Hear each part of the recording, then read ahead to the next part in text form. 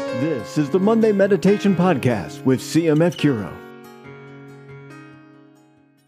This is Michael Vaca of the Christ Medicus Foundation, and I'm privileged to present to you the Monday Meditation for Monday, September 6, 2021. The reading is from St. Luke, chapter 6, verses 6 through 11. On another Sabbath, when he entered the synagogue and taught, a man was there whose right hand was withered. And the scribes and the Pharisees watched him to see whether he would heal on the Sabbath, so that they might find an accusation against him. But he knew their thoughts, and he said to the man who had the withered hand, "Come and stand here." And he rose and stood there.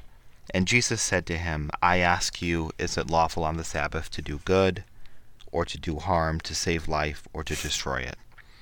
And he looked around on them all, and he said to them, "Stretch out your hand." And he did so, and his hand was restored. But they were filled with fury and discussed with one another what they might do to Jesus.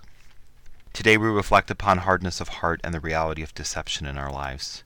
The Pharisees were so confused about the meaning of the Sabbath that they did not even believe that good should be done on the Sabbath.